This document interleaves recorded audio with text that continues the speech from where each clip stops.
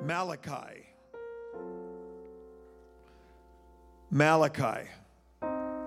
Whitmire. I could not resist that. Is he here tonight? There he is on the front row.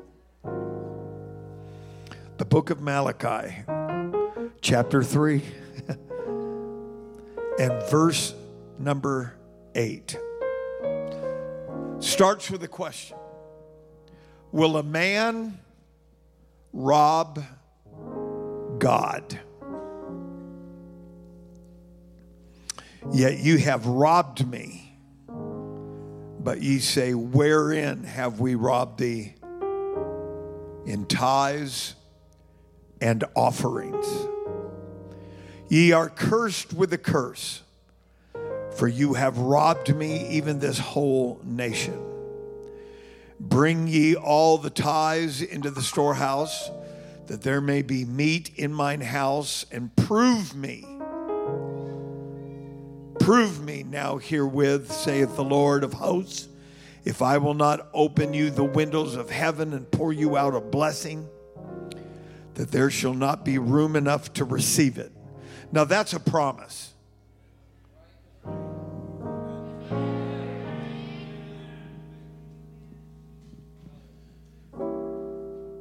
That is one of the most incredible promises given by God that I can think of.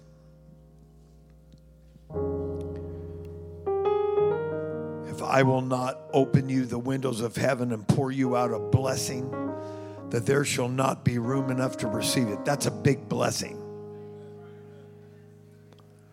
And I will rebuke the devourer for your sakes, and he shall not destroy the fruits of your ground, neither shall your vine cast her fruit before the time in the field, saith the Lord of hosts.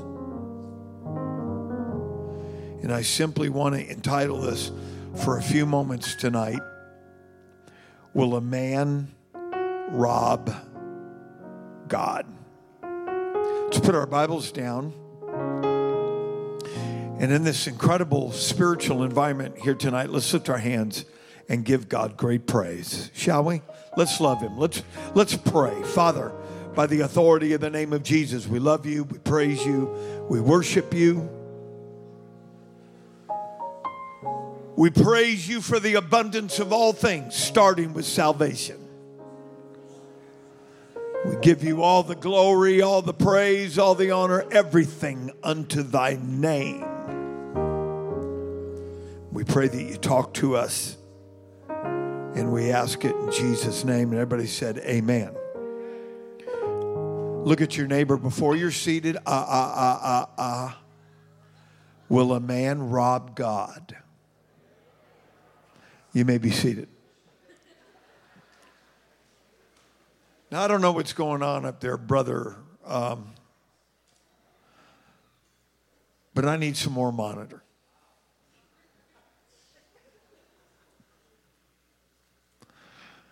Hallelujah. I am not intoxicated with the sound of my own voice, as some have claimed. Because with my degenerative hearing, that I'm told,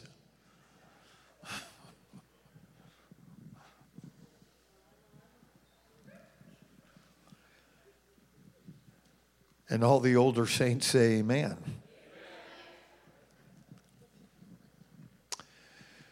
Will a man rob God?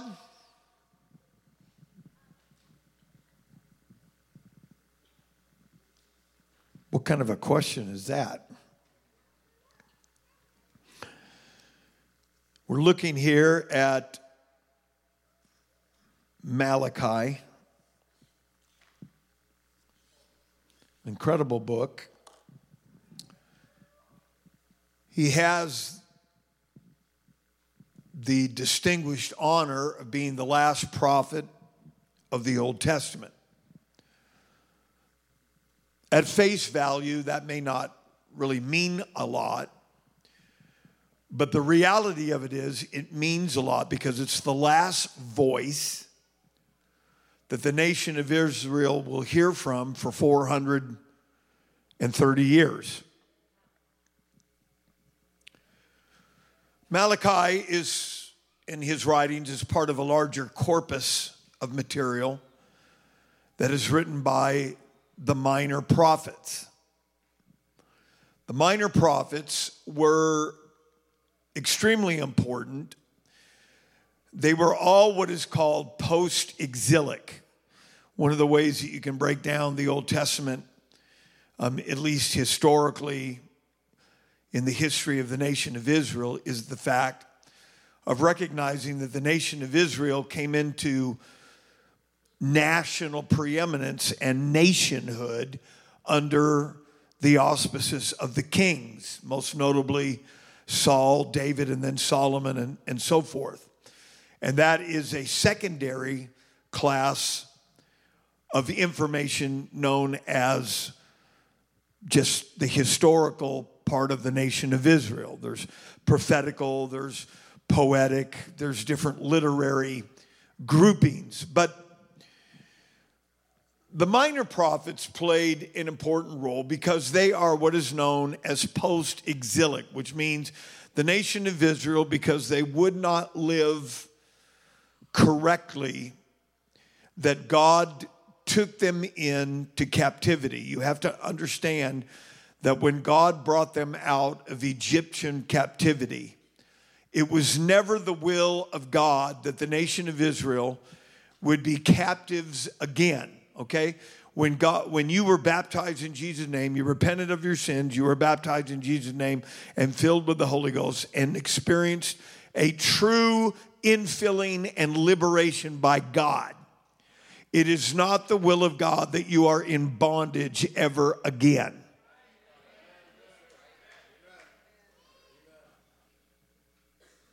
Okay? And I'm not saying you're not going to struggle with things. I'm not saying that there may not be things maybe in your past, things in your present, whatever. I'm not saying you're not going to have struggles. But you are not ever to be in dominion, dominated, bondage again. Why? Because God will break. You are free.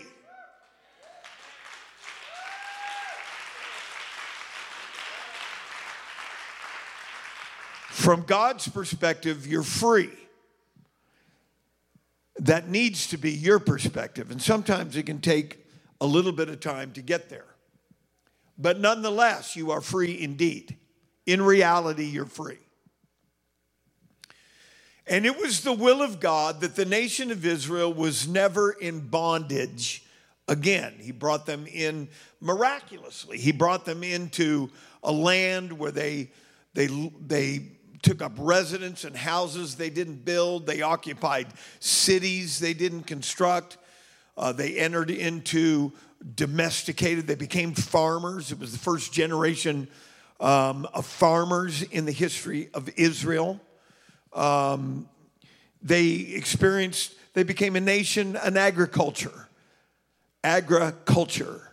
and they were a free people. And under the leadership of David, they became the most powerful, preeminent nation in the world.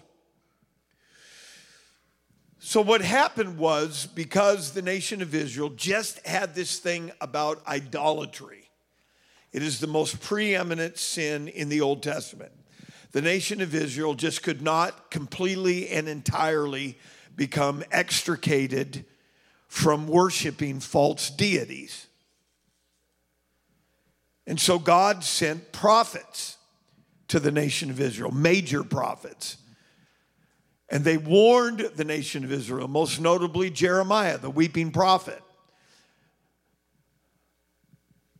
And he warned the nation of Israel that if we don't turn from idolatry and understand who we are as a people, that we're going to lose all this. And that is exactly what happened. God rose up, Nebuchadnezzar and the Babylonians came in and they destroyed the temple and they destroyed the walls and they destroyed Jerusalem and they carried people away to be captives. Well, after a certain amount of time, under Nehemiah, who's one of my heroes, and there's so many things that I could say that I'm leaving out of this, but I'm just hitting the mountain peaks of this so you can get a thumbnail sketch of this. But God allowed the Jews to return to the rubble of Jerusalem. And there, in 52 days, they rebuilt the wall. Under Ezra, they laid the foundation to the house of worship.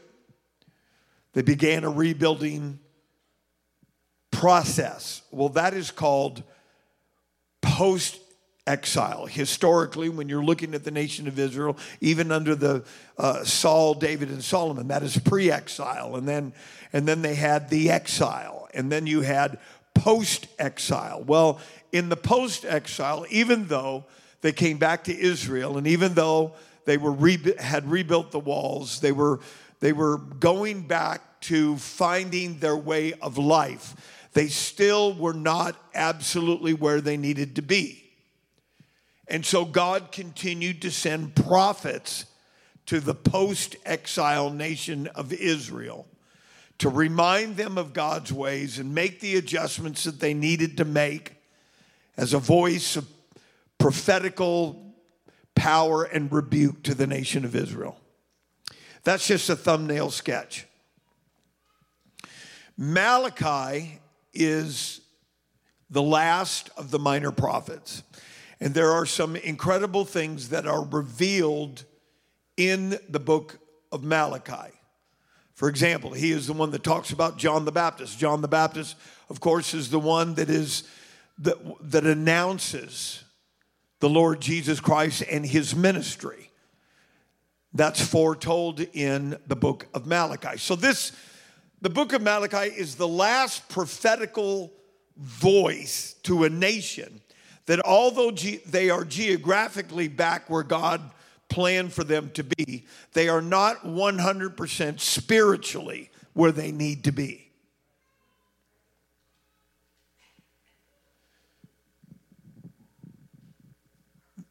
In chapter number 3, we begin with this question. But I want you to understand this correctly. This is not Malachi writing this. This is God as if it was first person singular. This is not Malachi taking it upon himself and making this statement to the nation of Israel. This is directly coming from God to the nation of Israel. And God begins with this question. And there's a reason why he begins with this question. And the answer to that is found in verse number 7. If you have your Bibles open, let's go to verse number 7. Even from the days of your fathers, ye are gone away from mine ordinances. Now, this is very important when it talks about ordinances. You have traditions, you have ordinances, you have commands, you have traditions. Ordinances were basically God's word to the nation of Israel above and beyond the Decalogue being the Ten Commandments. But it's definitely God's word that is given to the nation of Israel that they were required to follow. Okay, even from the days of your fathers, ye are gone away from my ordinances and have not kept them. Okay, look at this. In verse 7, return unto me, and I will return unto you. So this is important for the context of verse number 8, because God is dealing with people that are essentially backslid. They are not right with God, hence the command, return unto me. And the way that you return unto God is by obeying the ordinances of God. You know, going to church does not make you right with God. Going to the prayer room does not make you right with God. Wearing a suit and a tie does not make you right with God. What makes you right with God is you are doing the things that God has told us to do. if you love me, keep my commandments. There is a notion in certain sectors of the apostolic movement that all I have to do, and this is people are guilty of this when they're being sustained by the culture of the church and not God in the church. Listen, I love the culture of Cornerstone. I would never put it down. It took us a long time to get here. It's a powerful, beautiful thing. But ladies and gentlemen, that cannot be enough to get you to heaven. That cannot be enough to heal you. It cannot be enough to bless you. It cannot be enough to deliver you. You have to know the God of the culture. You have to know the Savior of the culture. You have to know the Spirit of the culture. Let's clap our hands and give him praise. But you can know that. And that's where the blessing is.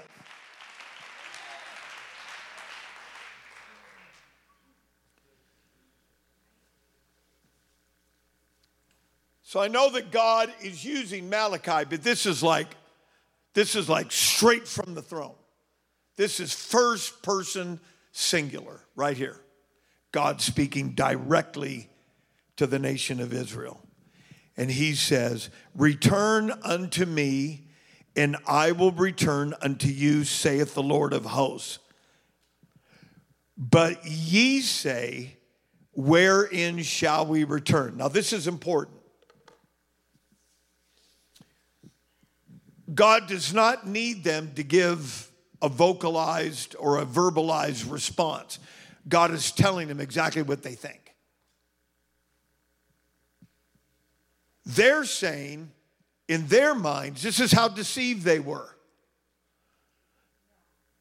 They're saying, what?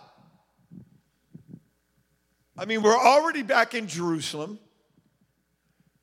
We're back where our fathers were. We've got walls. We've got a place to worship. We've got the 10 Commandments. We've got a priest. We've got this. We've got that. We've got that. What's wrong? What's wrong was they were not reading and obeying the fine print of the Word of God. They were there physically, but they were not there spiritually.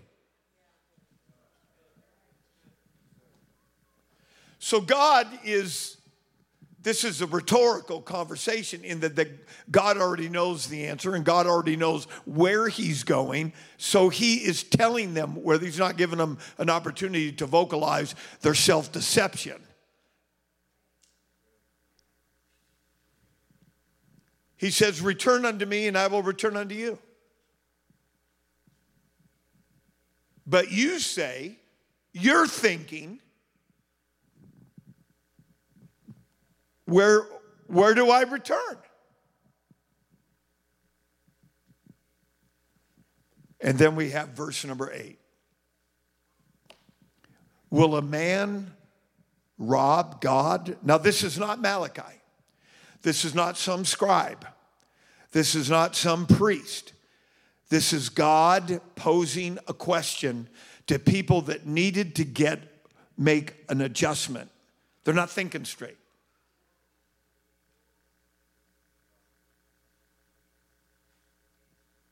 And so God poses a rhetorical question. Rhetorical question meaning that the answer should be obvious. But it needs to be asked anyway because he's dealing with people that are already exercising a certain level of deception, self-deception. What do you mean return to you? We're here. That's like saying just because I'm in the building, everything should be fine. When the Word of God goes forth, that's what we should be using to examine ourselves and say, if there's a gap, I'm ready to close that gap. If there's an adjustment, I'm ready to make the adjustment. If God says I ain't right, I'm ready to get right. If God said this is wrong, I'm ready to deal with it.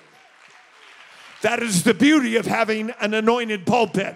That is the beauty of having an unshackled pulpit. That is the beauty of having somebody that says, I want God more than I want approval. I want God more than I want popularity. I want God more than I want culture. Clap your hands and give him praise.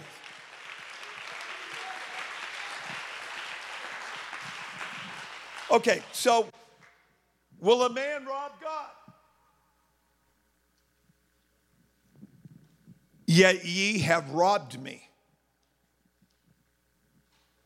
They're probably stunned. They're probably speechless. God's not even giving anybody an opportunity to talk. God's got the microphone. And he says, will a man rob God? Yet ye have robbed me. But you say, this is how far off they were. Not only were they deceived about not being completely right with God just because they were in the right place at the right time, but they had been robbing God and did not realize that they were robbing God.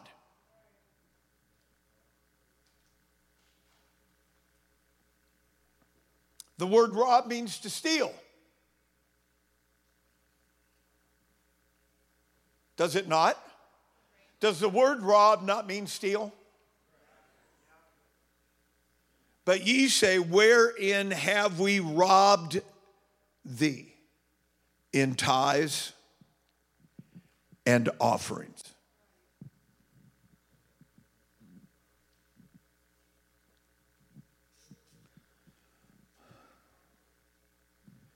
You are cursed with a curse. Now I want to tell you how our religious flesh interprets a curse. I'm still here. I'm still breathing. I still have a car. I still might have a roof over my head. That shows how carnal that person is, because that's really all they think they need. Ladies and gentlemen, I cannot live without the presence of God. I don't know about you, day in and day out. And just going through the motions and having your little addiction and your compulsions and your secret life. But this pastor right here, I cannot live without the Holy Ghost. I want God with me. I want to walk with him. I want to know him. I want to love him. I want to experience him.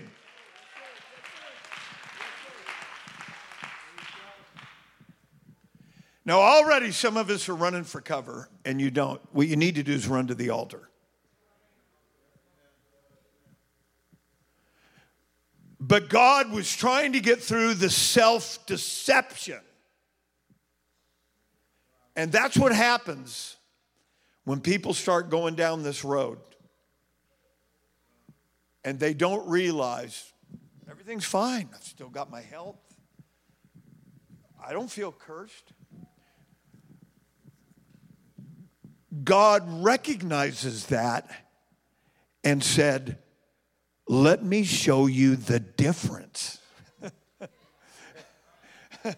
If darkness is light to you, how great the darkness, Jesus said.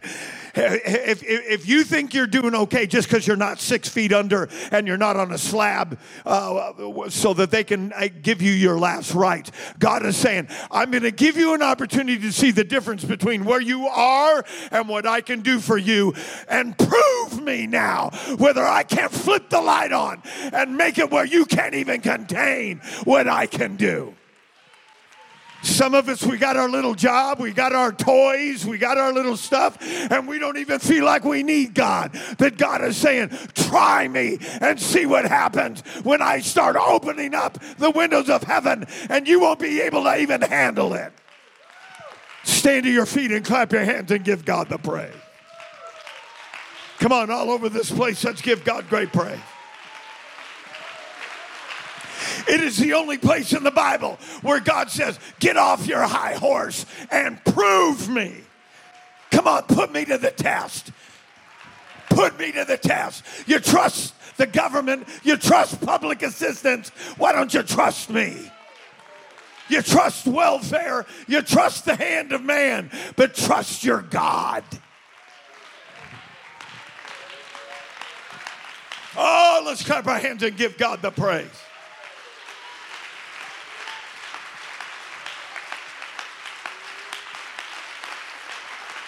Come on, Mr. Deception. Trust God.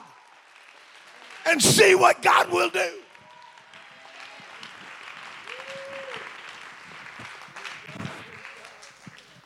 You may be seated.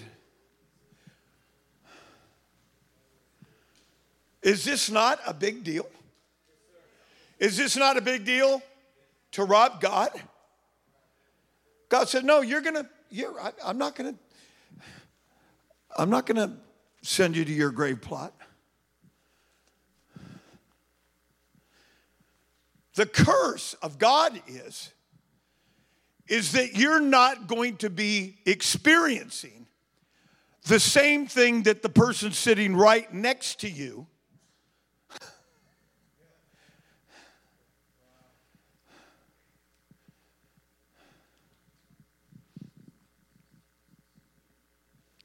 You say, Pastor, that's in the Old Testament. You know, not everything went away with the Old Testament. God only asked for 10% in the Old Testament. In the New Testament, it's everything. All your heart, all your mind, all your soul, all your strength, everything. All my possessions, all my desires, everything I got, everything I've earned, everything. God gave me breath to get a job, to earn what I've got. God deserves it all. God kept me out of a hospital room.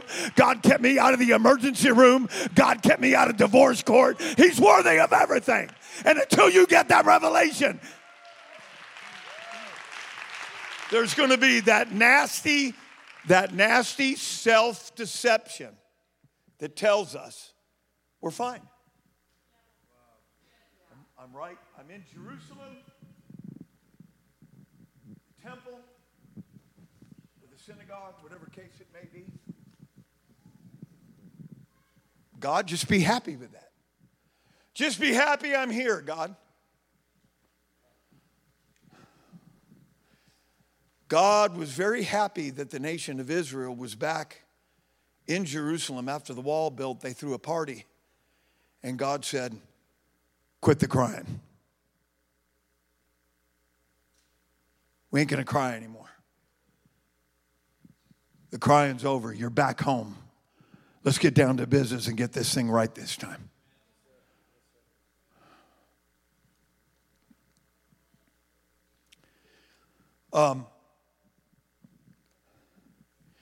When people get off on these kinds of issues, and moms and dads, and let me encourage you, teach your children to give something to God early in life. And when they are old, they will not depart. Why should the pastor have to be instructing godly, saved people that your children should understand? My dad gets up and goes to work for a roof over our head. If your kids are only concerned with Xbox and pizza, and they don't have a comprehension where this stuff came from, I'm not here to shoot parents out of the water. I'm not here to do that. But let me encourage you, teach your children as early as you can that when we come to the house of God, because Jesus gave it all.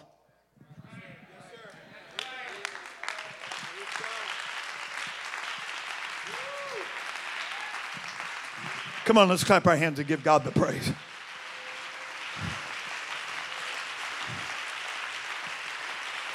We owe him everything.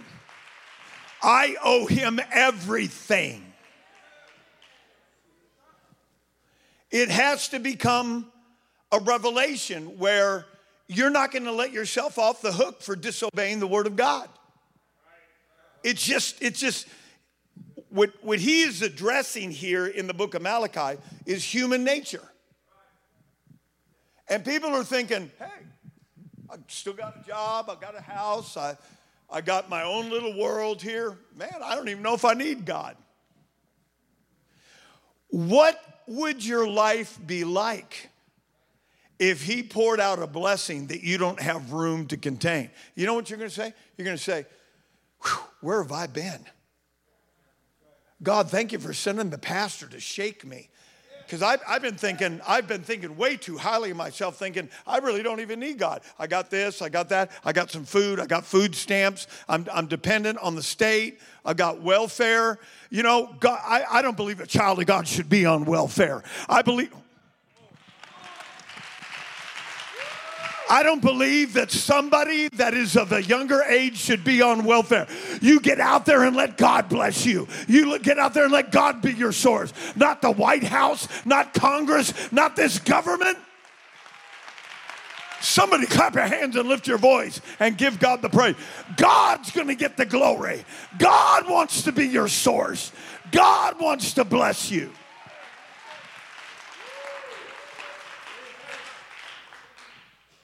The nation of Israel was an illegitimate witness, almost a false witness.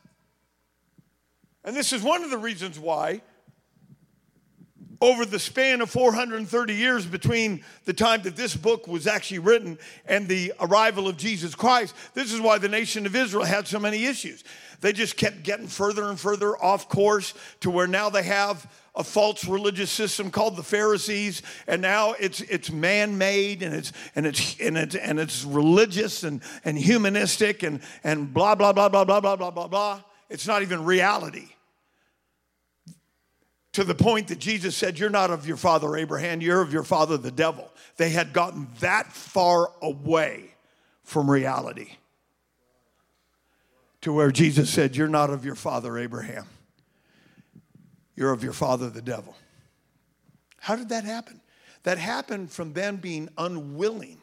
Stiff-necked was a popular word that was used of the nation of Israel that came out of Egypt. They just refused to do the right thing. Will a man rob God?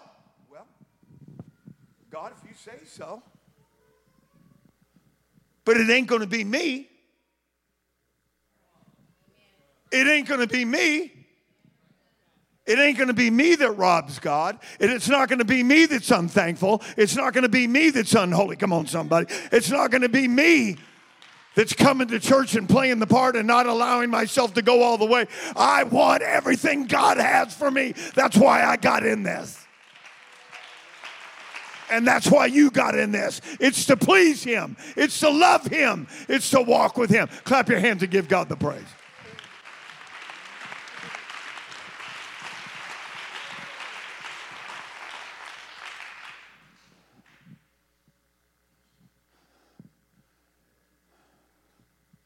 Just to give you some kind of idea how preeminent tithing was, look at the book of Leviticus, chapter number 27, verse number 30. And all the tithe of the land, whether of the seed of the land, the fruit of the tree is the Lord's, it is holy unto the Lord. It's holy. There was the firstborn, there was the first fruits. Anything that is increase, your paycheck, and it's gross and not net.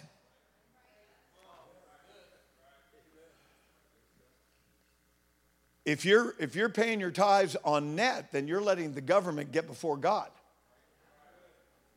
If I look at my check, and ladies and gentlemen, one of the first revelations I ever got as a new convert was, man, I got that first paycheck, and I looked at that paycheck, I said, is that all for what I've actually been getting out of bed? Is that all you guys are giving me? I didn't even own a watch because I didn't care what time of day it was. And now I'm in the church and God told me to get a job, and I've been working all week, putting up with a bunch of Baptist stuff because I'm a tongue talker. And I got this here check. Is this all for getting out of bed? I'm going to tell you what, it was worth every bit of it because I had a smile on my face. I had the Holy Ghost in my soul. I had a walk with God. I knew Him. He knew me. We loved each other. It was powerful. It was wonderful. And in 4 years, I had my own business as a licensed bondage painting contractor. Somebody clap your hands and give God the praise. Why? Because I gave God in the beginning. I realized I can't wait to give God what's His. It's my expression. It's my love to Him. It's my appreciation to Him. It's the small thing I can do.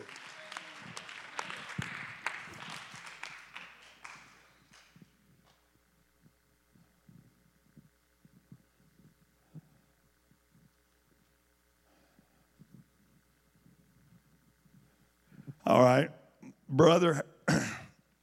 How does it feel to be cursed? Me?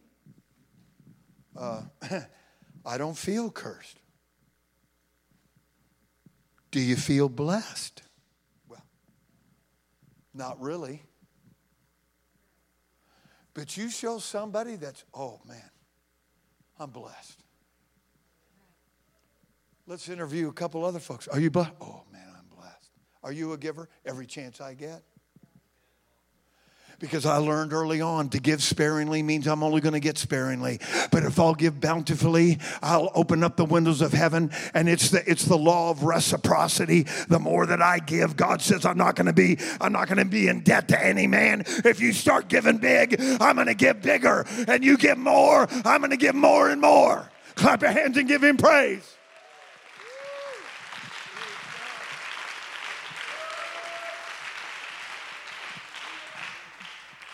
Will a man rob God?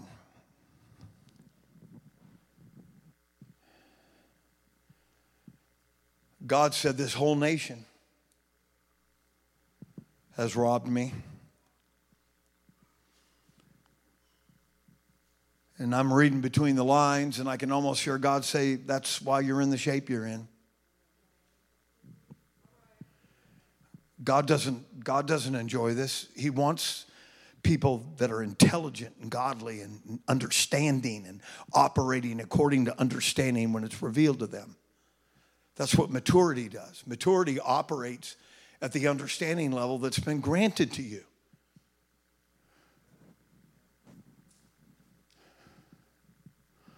Y'all doing okay out there? I'm well aware that the IRS is going to employ 80,000 people to start auditing people. God ain't going to do that. You don't want to give? You just keep doing what you're doing? Okay.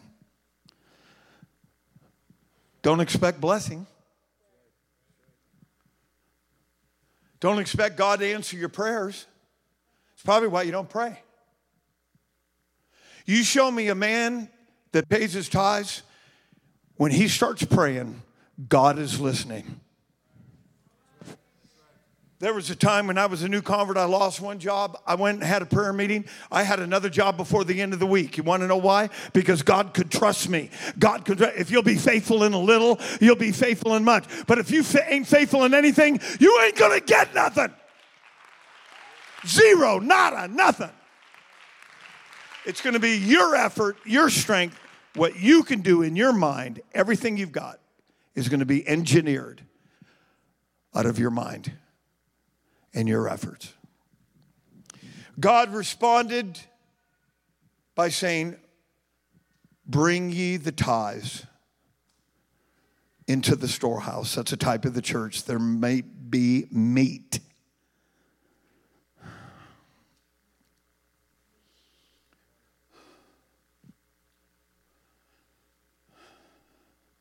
It's amazing. Amazing passage of Scripture. Let's continue to read Leviticus 27, verse 30. This is how far back this goes, but I'm going to bring a scripture here in a moment that even goes farther back than Leviticus. And all the tithe of the land, whether the seed of the land, whether the fruit of the tree is the Lord's, it is holy unto the Lord. Everybody said, amen. But now let's go to the book of Hebrews. And let's look at Hebrews chapter 7, verse number 6. This even goes farther back than Hebrews. But he whose descent is not counted from them received tithes of Abraham. Abraham? What? So this even predates the covenant known as the Old Testament. When people talk about the Old Testament, and they say that in a very denominational, almost casual way, they're not talking about all the way back. They're basically talking about Moses and the Ten Commandments and the Mosaic covenant, because that is the most comprehended. Abraham paid tithes.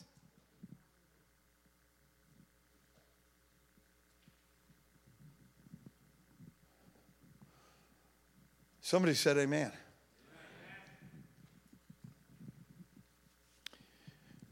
Let's go back to our text. And let's read verse number 10. Bring ye all the tithes into the storehouse, that there may be meat in mine house, and prove me. Well, I just go to church. No highs, no lows, no answered prayers. This is the only scripture that I'm aware of where God says, prove me. And he is doing it to a group of people. This shows me the absolute long suffering and the love of God. That here's people that have robbed him. They're thieves. And he's saying, prove me. I want to be your source. I want to be the one you come to. I want to be God in your life. I want to be the provider in your life. Prove me.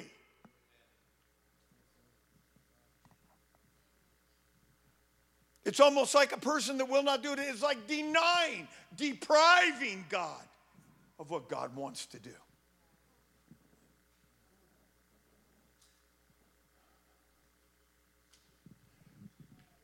God says, prove me. If I will not open you the windows of heaven and pour you out a blessing, that there shall not be room enough to receive it. Pretty soon you're buying a bigger house. Pretty soon you need a bigger car.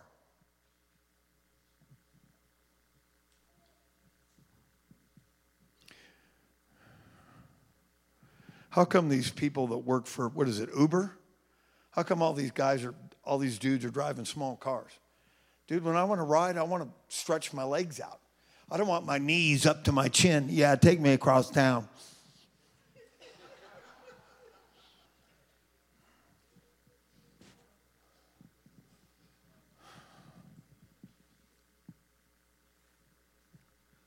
What an amazing script. What can I do as a pastor other than preach and perform my calling? What can I do to convince you that this is for you tonight? Nothing. Only God can do that. And he is so willing to convince you. Because, see, God gets no advertisement from people that are on welfare. Yeah. As soon as I get my check from the government, we can go ABC. You got a Cornerstone over there? Is that what they believe over there? Now, there may be somebody that's legitimately on welfare, like you're disabled. Okay, you pay into that.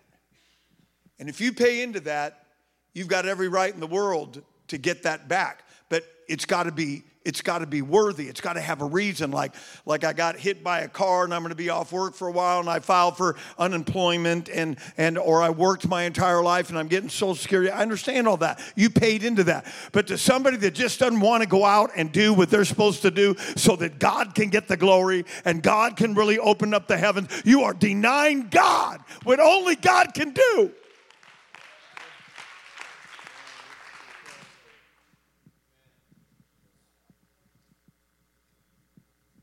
Hallelujah.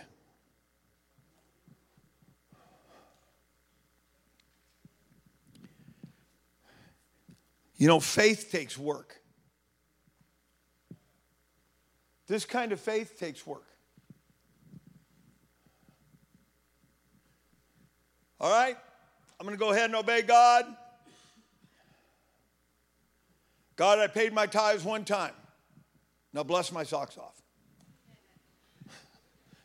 Have you ever heard that? I have. Well, Pastor, I paid my tithes and nothing happened. Well, look at your spirit. Go pray. Come on, ladies and gentlemen. This is not the Sunday afternoon matinee. I'm preaching to you. You got to have the right spirit. Because God loves a cheer. Come on, somebody. I get to give to God. I get to obey the Bible. I get to have a relationship. I get to be blessed. I get to be used of God as one that demonstrates his blessing. Somebody clap your hands and give God the praise. God loveth a cheerful giver. There's people in this church, I don't sit there and stare at people as you give. I don't even read the financial reports. I know some pastors, they just scour over them. All right, they missed one right there. I don't do that, okay? I don't do that. But every once in a while, it's wise for a pastor to know what's going on.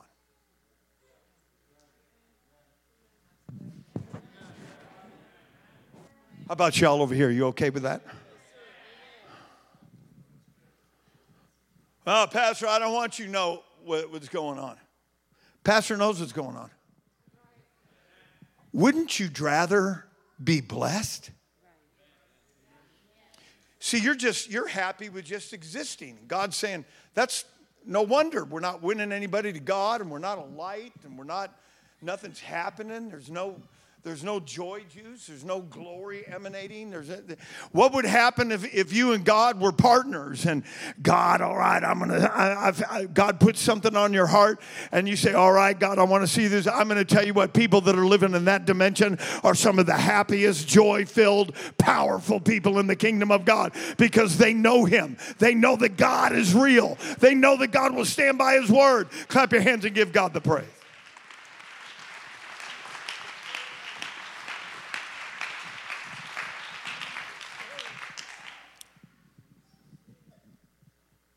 I'm almost done. Oh, man. And I will rebuke the devourer. What does that mean? That means every time you guys go through the motions of trying to prepare a crop, the devourer comes in there and there's nothing left to harvest.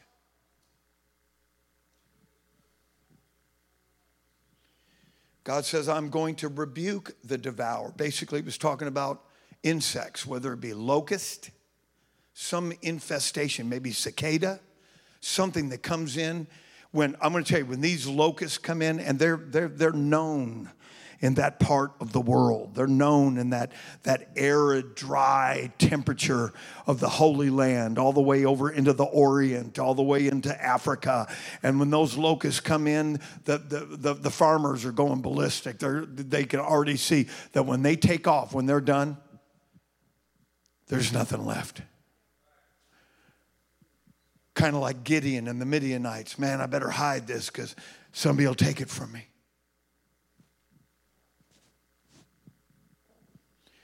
God will remove the curse so that you can actually see the fruit of your labors and enjoy the fruit of your labors and become blessed. Everybody said blessed.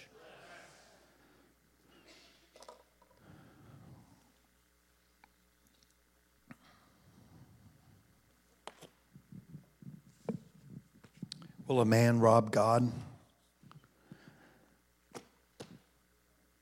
Not if he's smart. Let's stand.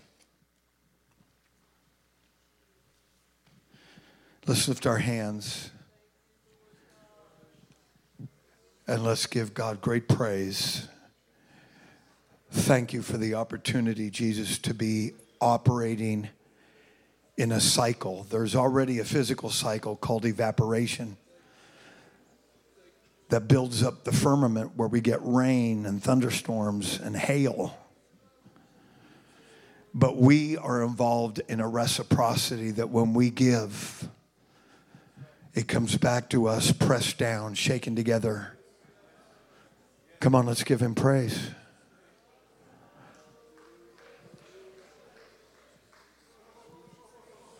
Somebody lift your voice. Let's pray. God, I pray that somebody, more than somebody, will finally trust you. They've heard your voice.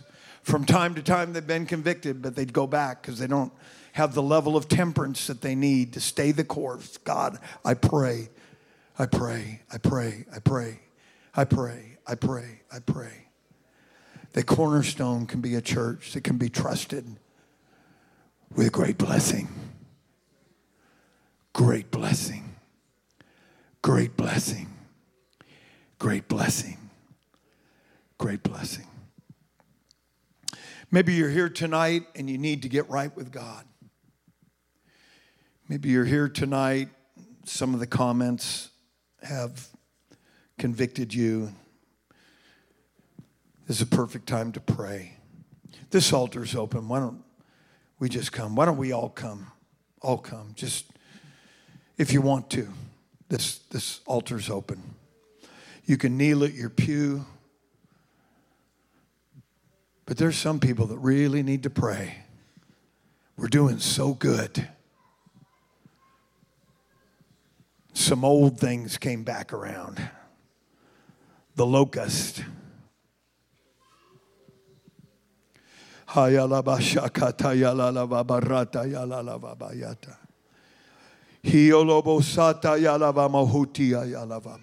Come on, let God bless you. He's a blesser. He's a blesser by nature.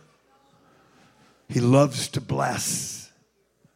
He loves to express himself through blessing.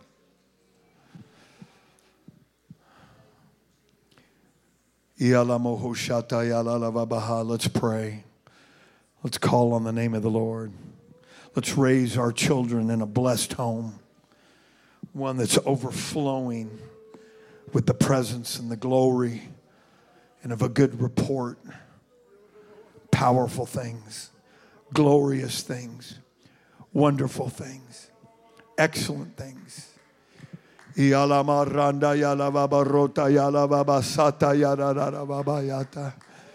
on, let's love him. Let's praise him. Let's worship him.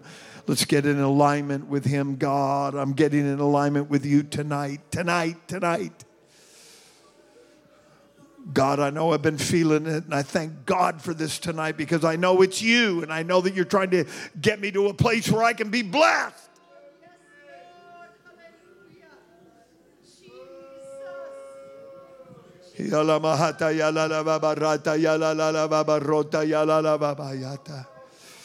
Oh, I love you, God. I love you, God. I love you, God. I love you, God. I love you, God. I love you, God. I love you, God. I love you, God.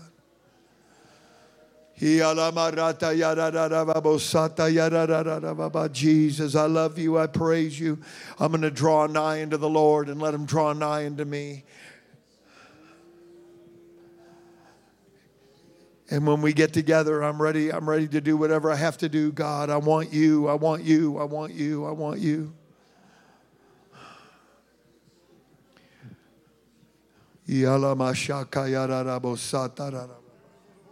Come on, let's continue to reach out to him. He's gracious. He's long-suffering to usward. He's a great God. He's a glorious God. He's a wonderful Savior.